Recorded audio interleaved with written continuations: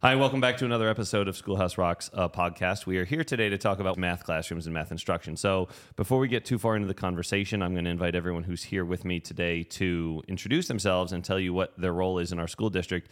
And I am really thankful to be joined by such a wide variety of guests today. So let's go around the table.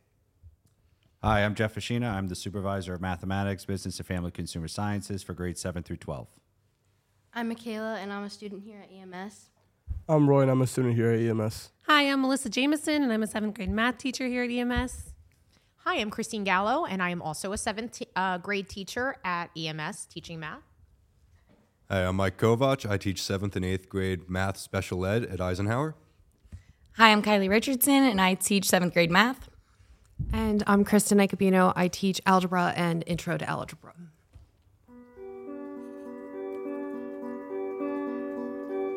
Welcome to Schoolhouse Rocks. It's who we are. All right, so part of the reason I'm really excited to have this conversation, besides the fact that I know that you all are doing amazing work in your classrooms, is that too frequently, and we've done previous episodes on this, the perception of math classrooms is not one that really invites unbridled joy. And that's really disappointing, I think, for everyone in this room, because all of us are math educators or once were, and our students really enjoy being a part of these classrooms. And so what I hope to accomplish today is for us to engage in a conversation about how have we worked here in the district to shift that philosophy or that perception. Too frequently, students are taught that they are either not able to be successful in math, or that they're not quote unquote the math person. Now, we've had a previous conversation, Melissa, I believe you were there, Jeff, you were there, about how do we debunk that idea of a math person, that idea that only certain people can be successful with math in their life, and that's kind of the plan of action for you. So we talked about that previously, and so what I really want to get into today is more of the how, because you all have collectively been doing a ton of work, particularly as you've been working to implement the text building thinking classrooms. We're going to talk more about that book, but certainly not easy work, because you're really doing three things simultaneously as educators that I'm confident you don't get the credit for. One, you're working to ensure that students have a positive self-image about themselves as math students and future interactors with math. All right, secondly, you're working to design a learning sequence that achieves the standards that you're required to work on. But three, and probably most important in my opinion, is you're working to drive excitement surrounding math instruction. How do students engage productively with math learning? How do they see themselves as potentially successful in that space? And most importantly of all, how do they recognize that the things they are learning in the classroom connect to their future life, future opportunities for professions, as well as is just usable in the real world? So let's talk about building thinking classrooms. I'm going to start with you, Jeff, because I know this is something that you've really worked hard to introduce into the secondary department, and it's really taking off with a bang here. And so let's talk about that. Yeah, so a couple of years ago, I read through the book, Building Thinking Classrooms, especially during the COVID pandemic, and learning about the techniques and strategies behind it. And there's 14 different strategies in the book. They're amazing. And the beginning strategies really just talk about how the classroom setup becomes a little bit different from what the typical math classroom might look like. And, different strategies to get the kids involved, get the kids thinking, working with one another. Earlier this year, we had a training with Dr. Eric Milo, college professor at Rowan University, who's been doing a lot of work around the country for math education and has really also helped support the thoughts and processes behind the book. So once we had that training, it was almost like the next day we were up and running as far as certain practices and going forward with it. So I want to invite the teachers at this point to talk about their experiences, how they've come across using building thinking classrooms and what they've seen in the classroom. Yeah, so, I feel like this year we really kind of took a chance and really changed how math is taught in the classroom. I know when I went to school, which not too long ago, but it was, you sit down, you take notes, you do a worksheet with the teacher, you do a worksheet by yourself, then you go home and you do 20 problems for homework. And as the times change just in the world, math needs to change. School needs to change. The way kids learn need to change. Sitting down and watching someone instruct you and then being able to do it with people than by yourself, it becomes redundant. It becomes boring, to be honest. So I feel like building thinking classrooms really gave us the platform and more of an idea of how can we get students excited about math? How can we get them up and moving? And personally for me, there are some rules I follow from it, but I've kind of made my own hybrid, and I think we all have. And I think the main takeaway I have from it and what's worked for my classroom is just kids up and moving. They're never really sitting down for more than maybe 10 minutes at a time. My students are here so they can hold me accountable for that statement later. But really standing up, moving around, talking to each other. They're in random groups, so they're all kind of helping each other. Everyone's at different levels. And the biggest thing that I've seen that I feel like has really transformed my classroom is that instead of me telling them something new and giving them notes, they're discovering it on their own, which is, it's mind-blowing. And I really think things I've taken away is you need to really kind of trust the process and trust that these kids are capable and they're able and they're willing to do it if we give them the opportunity to do so.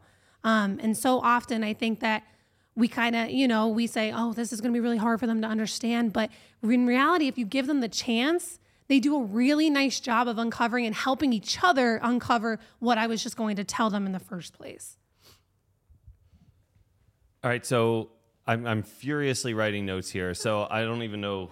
Feel free, anybody, to jump in on this. But one of the things I just heard you say that is the most profound for me, which I think too frequently as educators, we lose in the sauce while we're working so hard to design classroom experiences, assessments, grade papers, communicate with parents, the litany of responsibilities that accompany being an educator in the 21st century, which is trust students because they can do amazing things if we give them the space to do that.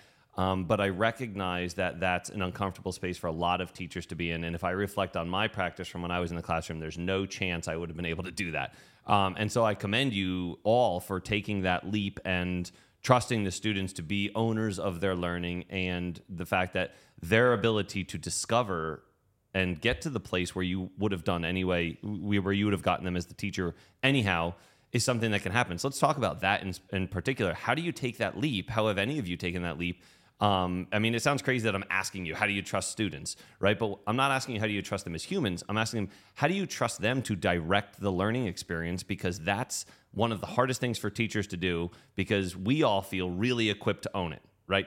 How do we let the kids own it, right? That's really hard. So let's talk about that before we get into more specific things. But you gave me plenty to talk about there, the two of you, to jump off. So let's go there.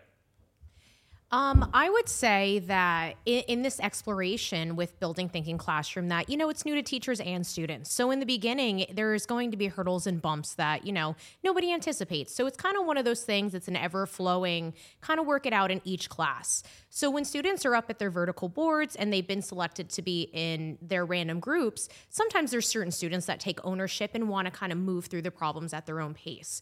But they all have one marker between their groups. They're usually in groups of 3 randomized, and they may not know each other. So we've, in the beginning, tried to foster that communication between the students and say, hey, if you are somebody who's usually a leader, you might have to just take a step back and be a leader in a different role. Rather than writing it on the board, you might be able to, explain to another student and say, hey, let's go through this method in there. So I think students are being able to see that they have a voice in it. They're being able to see that they can try without penalty.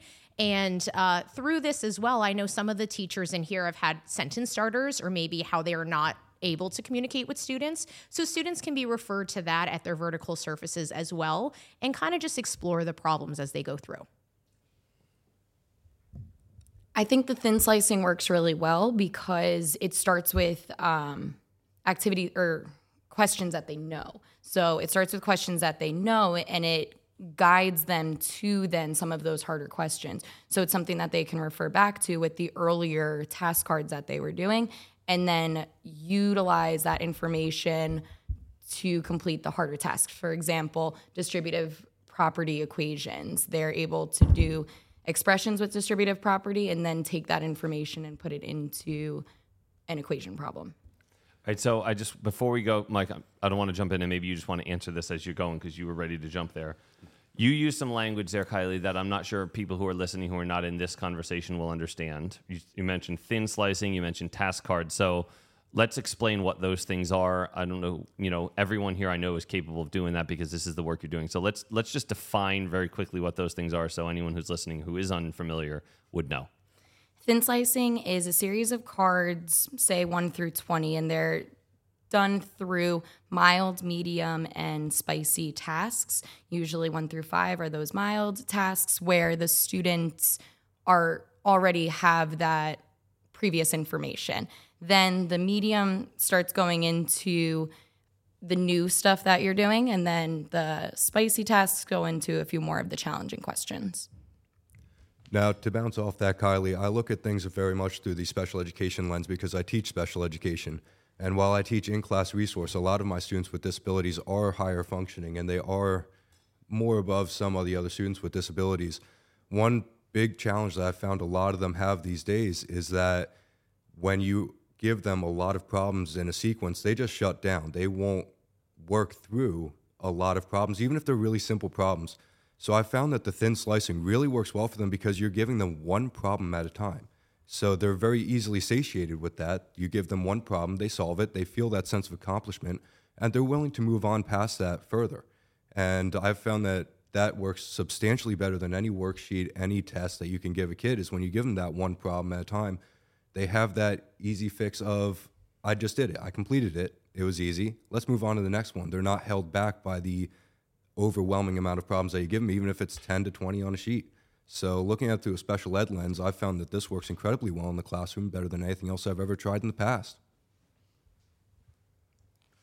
I think also because the grouping of students is randomized, it gives students the opportunity to sometimes be a leader for their group. Other times, maybe they take a step back because they're not as comfortable with the material. So it just adds to the comfort and the different levels of success that they can have, which I also think is important. All right, so I've heard some important things, and it's a really great segue to our students, is what I'm hearing you guys saying is that this format really allows you to structure opportunities and experiences where students have the ability to feel confident and comfortable scaffolding through experiences where they achieve success, right? They build their own feeling of success. The other thing that I thought was interesting, and it was mentioned earlier, was students are up and moving, they're working together, they're talking about math.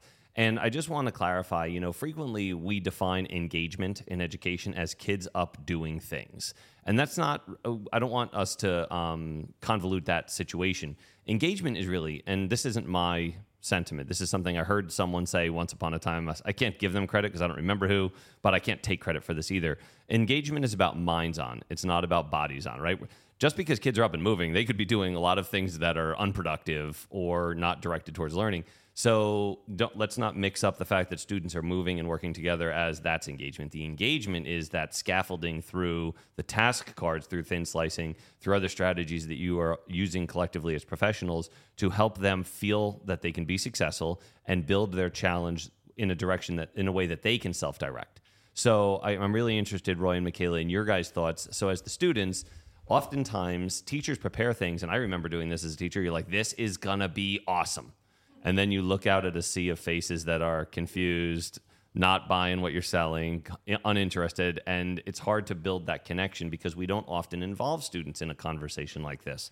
So thank you for joining us. Tell us your perception of what's your classroom experience. How does it maybe differ from prior experiences, right? So are the strategies that your teachers are using that they're talking about, are they working? Are they helping you feel successful?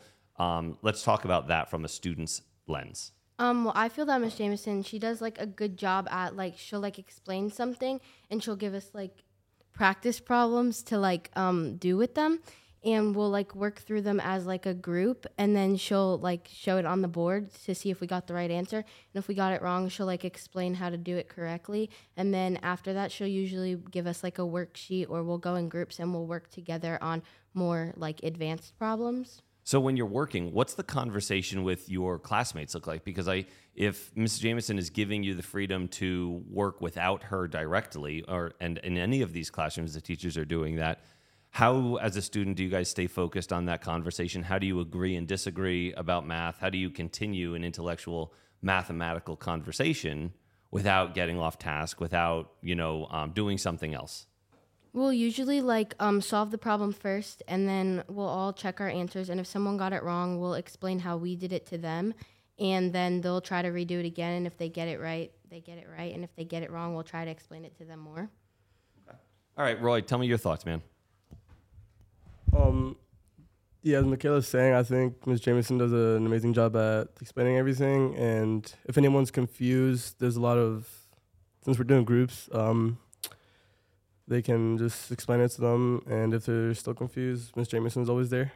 So I think what we do in the classroom is Like, it's way better than working on a worksheet.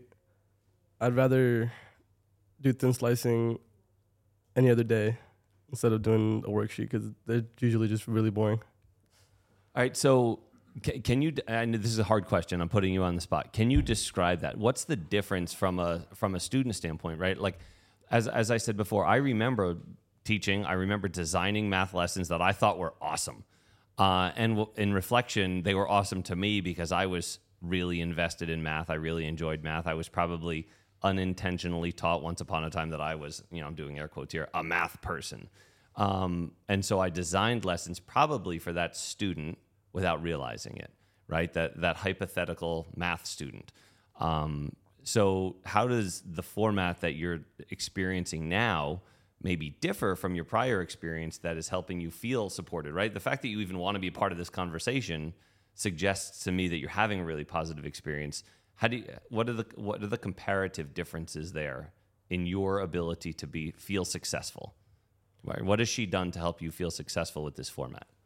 When you look at a worksheet and you see that one question might be tough, you don't want to keep working on the rest of it because you feel like you're gonna stay there for a while, and you get overwhelmed with so many questions. And if you get one wrong, you have 19 more questions to work on, and you don't feel like you don't feel motivated to keep working on them. But if you do thin slicing, you're looking at one question at a time, and even if you get it wrong, you're just looking at one question, so you're not thinking about everything else. Okay, so Michaela, I'm going to use what Roy just said and come back to you. Let's describe that, because we talked about thin slicing before when Ms. Richardson described it as kind of a sequence of questions. Are those different?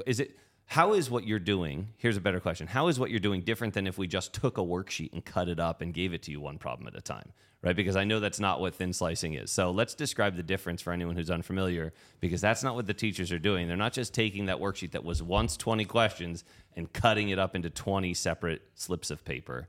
What does a thin sliced problem look like? Is it 20 different problems? So, like, the thin slicing, it has, like, easier problems, and then they get, like, progressively harder. So you, like, start easy and you get, like, you work your way up. With, like, a worksheet, sometimes they'll all be, like, around the same level of, like, toughness. So say the first one's tough, they might all be tough, and then you, like, just have to, like, keep, like, doing hard problems. But with the thin slicing, you can start with, like, easier problems, and then as you get better at them, work your way up. So from the training that we've done and the research that we have with the thin slicing, it's a sequential order of tasks. And like Michaela was saying, it starts very easy and kind of builds its way up. The idea is you want to start with that prerequisite knowledge, right? Get a win for people going, get some momentum going down the road. And then as you go through the sequential tasks, eventually you're starting to develop new mathematical ideas. And in the task cards that I've seen, maybe some hints are out there, maybe some note cards are out there. Hey, this is just a discussion at this point. But it's not just like we do a bunch of problems and we expect learning to happen and snap, everything's over. There's consolidation afterwards, right? That's our note-taking process, our note-making process, I like to kind of call it, where we're really putting together the main ideas that we've learned in the lesson at that point. And there's also the assessment piece at the end of it, right? When we hear assessment, our minds immediately go to tests and quizzes, but it's not about that. It's about what are we able to take away from this process, right? And then we could check for understanding at that point and inform our instruction for the next day and the day after that and so on. And where do we need to remediate? Where do we need to practice some more? And where do we need to extend as well? For the check your understanding at the end of the day, it actually directs what you're doing into the next day. So I've been able to use that check your understanding process with just 3 questions. So the score that the students get on those 3 questions allows me to create the lesson for the next day and kind of group the students and provide specific small group instruction to those students the next day to see, okay, who needs to be challenged a little bit more, who's on the level and just needs a little bit more practice, and who's struggling at that point. Yeah, the check-ins really just hold the students accountable, because as much of these two, I brought them here because they've done such a good job with this and they're really striving as leaders day in and day out in thin slicing. There are those kids who do stay in the background, and it is, like Christina said before, a learning curve. of how to hold yourself accountable, because you take a couple check-ins and you're not getting the score you want to get. You have to know, all right, now, even though my whole team has got this medium question correct, I need to slow it down. I need to ask them, what can I do? How can I get that correct? Because I know on my 3-question check-in, I'm not going to be able to do this on my own independently. And that's different for different students with every single topic we do. Some kids thrive with others, and that's why I love having them work together. But the main thing, and I kind of took it from what these guys were saying next to me, my students here, the kids are having fun. There's so much more opportunity for them to be laughing, working through math, and it doesn't need to sound like they're just waiting for me to give the next instruction. They're moving around at different paces. I mean, these guys can attest to it. We played a game with it one day, and it was crazy in our room, right? They were running around stealing presents from each other if they got a question correct. And they were trying the hardest equations I have ever given 7th grade students. I was shocked to see how hard they were trying just to steal a present from under a tree, which is just one of the games we kind of incorporate with thin slicing. But the things and the answers they were coming up with, that if I were to give that, like Roy said, on a worksheet, I think half our class would probably be like, yeah, I'm not doing that. So I feel like the thin slicing, I was just like, wow, this is unbelievable. It's the day before winter break and I'm getting this much productivity out of my kids. I'm like, this is crazy. And this is definitely something that has reinvigorated me as a teacher to keep going, even though it is uncomfortable and different. So even though it's uncomfortable and different, I think it's important to take that risk because it's truly transformed the way that I teach math this year. And I can truly tell you my kids will never do like a worksheet sitting down in the future. It'll always be at least standing, even if I don't kind of fully commit to the thin slice for that lesson. So I really like the things that you all have just said. So I want to throw one more thought out there as we bring this to a close. And I would invite you all to kind of jump in and give last thoughts here. I'm really excited to hear, and Mike, you kind of got this ball rolling, but others have touched on it, about the idea of students having the ability in this format to work at their own pace. I think that if I reflected on my practice, that was one of my biggest deficiencies as a teacher, one of many of my deficiencies as a teacher was I sort of maybe intentionally / unintentionally, I don't know because I can't go back there, forced the students to work at my pace. And the real flaw in that thinking was, I was a math teacher, right? Like if I wasn't comfortable with the math, we were really in trouble. And I think that as an expert in something, it's really hard to not assume everyone has either the desire or capacity to work at your level. And that's one of the things that makes teachers so special is we generally have that. You know, a little vulnerability here. I don't know if I had that as a teacher. I only do now after reflecting on my own practice for so long. But I'm really troubled by something I heard you just say, Melissa, which is that students are having fun in your classroom. So let's talk about how this process has introduced the idea of fun. I love that. I'm joking about it, of course. I think we just a business education as an industry forget that our greatest asset are the children, are the students, and we all want to have fun. I'm hearing you guys say that we have shifted the needle away from typical boring style instruction. That word was used a couple of times, that it's not boring. We're allowing students to build their own success. It's limiting frustrations, right? Like I'm hearing a lot of things that we would hope as district leadership and as educators that we're doing for kids. And so I'm hearing it in action here. I'm hearing it from students and teachers. I'm hearing it from the supervisor. So let's kind of wrap up on thoughts about that is how have we been able to build those fun elements in? How have we helped students to feel successful and allowed them the space to do it? Because those are some really amazing points that have been brought up here that I just want us to be able to close in on. Yeah, so I was a student very recently. I only graduated college in the spring. And looking back, Melissa, since I work with you now and I've seen your class, if I had been in your class when I was going through Roxbury, I would have been a completely different student.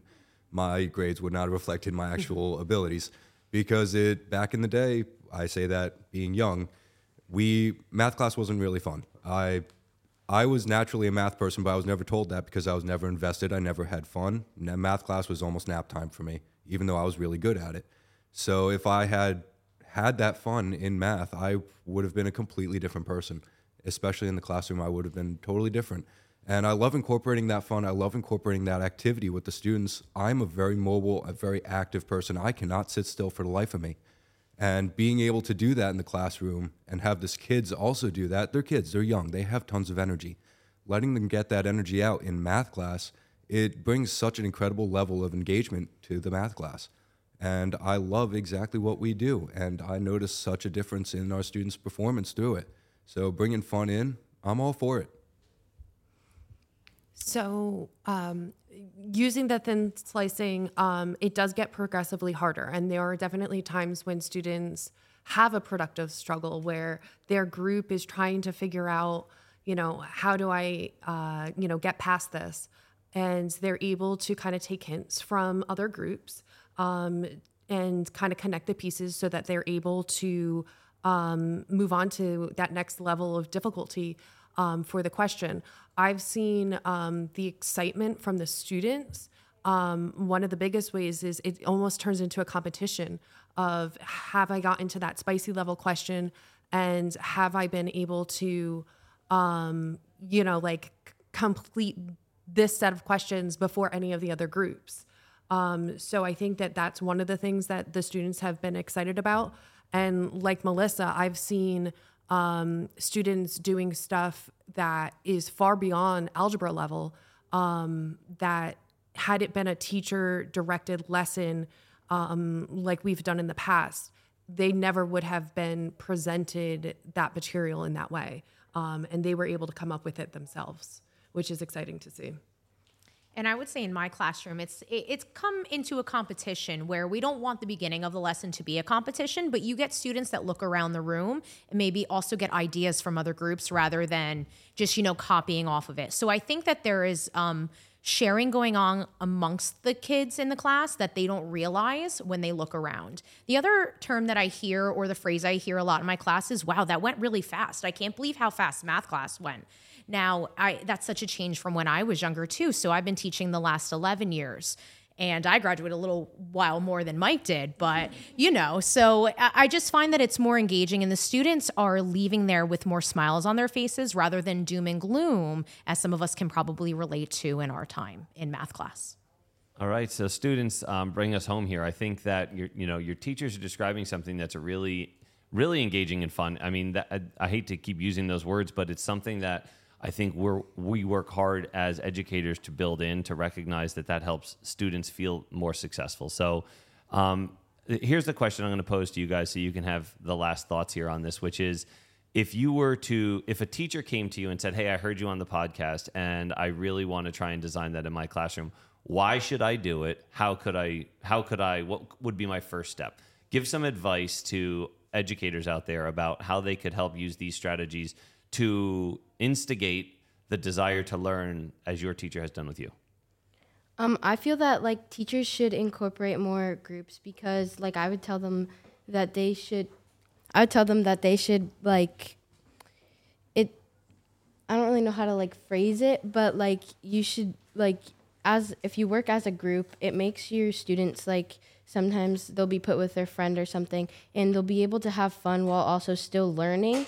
And a teacher can come in and they can still help their student. It's just so that sometimes teachers don't want to see students with frowns on their face. So being able to work in groups can make a kid smile, and that might make a teacher happy. I think it definitely would make a teacher happy. All right, I like that. Thanks, Michaela. Go ahead, Roy.